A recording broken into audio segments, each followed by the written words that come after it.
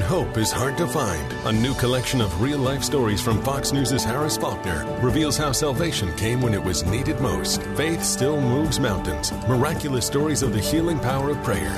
Order now at foxnewsbooks.com. Yeah, I'm sending you a merry New York Christmas and a prayer for peace on earth within our time. If it's happening in New York or across the globe, learn why it matters first on Kevin McCullough Radio. All right, Kevin McCullough, part of what we talk about is obviously the chess pieces of the big stories of the day in the early part of the show. But when we get here towards the end, I like to devolve into culture and some of the other issues that we're dealing with, not just the DC chess game. And one of the stories that has been stuck in my social media feed, I want to say it's going on its third week. I could be wrong, but I think that's how far back I saw the first post about this, is this story about this store called Balenciaga and everything surrounding it. If you've not been familiar with what has happened, my next guest will be able to fill you in some. Madeline Orr Osborne is a senior editor for The Federalist, one of my favorite publications, even though I write for a competitor at townhall.com. I read The Federalist every day, and that's why we have so many of their contributors on the show.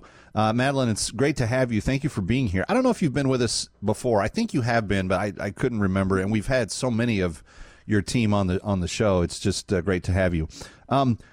For people that are uninitiated, what was the genesis of the Balenciaga story and where and how it has come to the point where it is right now? Sure. So Balenciaga is a very high-end luxury brand. So wouldn't be surprising if you hadn't heard of it, because it's one of those brands that no one actually buys. It's just so high fashion. Kim Kardashian is one of their most famous ambassadors.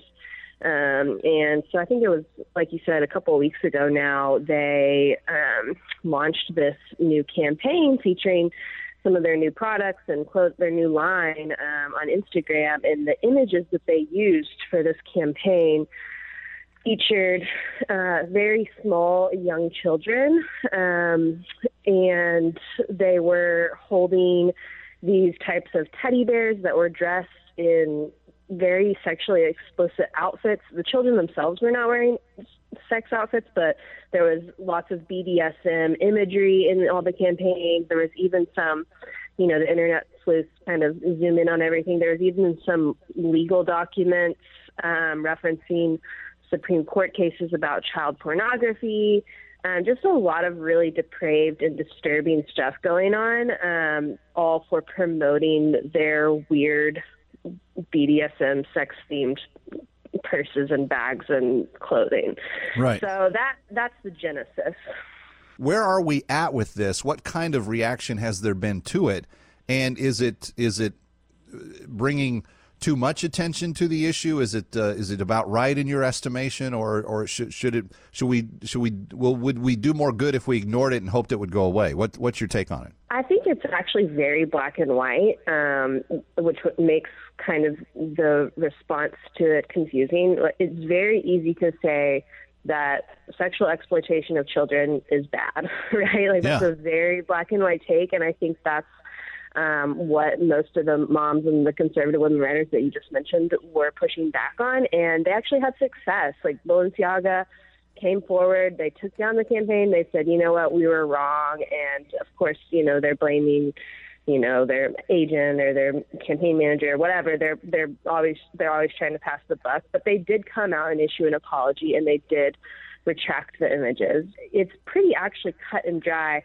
What I wrote about was, like you mentioned, The View. We have the newest co-host of The View, Alyssa Fair-Griffin, is a former Trump White House communications director who basically got her job on The View because she was a conservative who is willing to bash conservatives. And so even though the issue itself is very simple, like this is bad and everyone agrees it's bad, Fair-Griffin had to come on and kind of twist it around and be like, well, yeah, it's bad, but actually it's, really conservatives are the ones that are wrong here because they are like playing into the hands of the far right. And so that's kind of what I was focusing on and writing about, even though the issue itself, I think, has kind of been resolved and can kind of go. Even Kim Kardashian came out and said, I don't think I'm reevaluating my relationship with Balenciaga. I was disturbed by these images. Like, if Kim Kardashian can come out and say, like,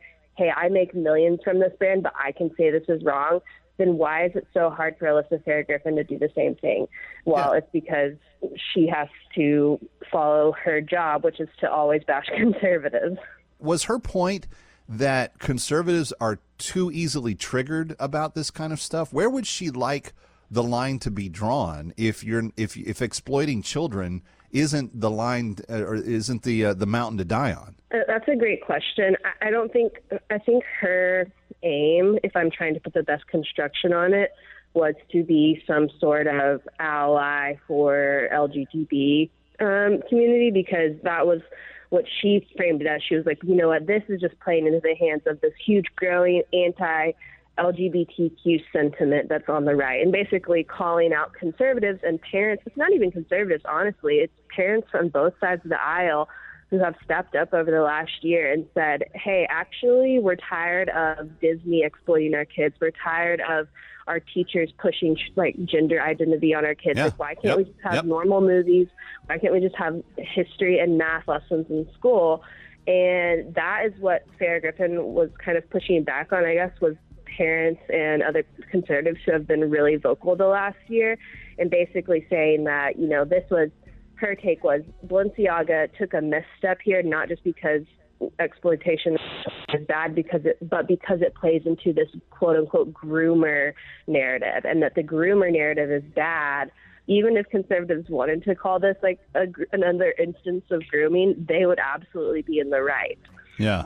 Well, and that's not a difficult concept to understand, again, for people that have children and care about their well-being, which is why in the last election you saw 50 of the most progressive school boards across the country get flipped from, trans advocating weirdos to moms and dads.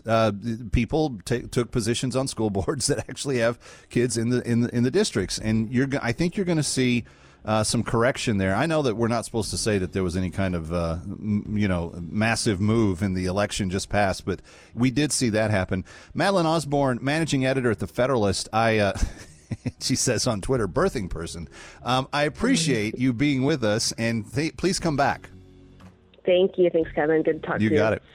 All right, Kevin McCullough, that's, and if you want to read more about Madeline's piece, go over to The Federalist, Madeline Orr Osborne, her name, Osburn. Kevin McCullough coming right back.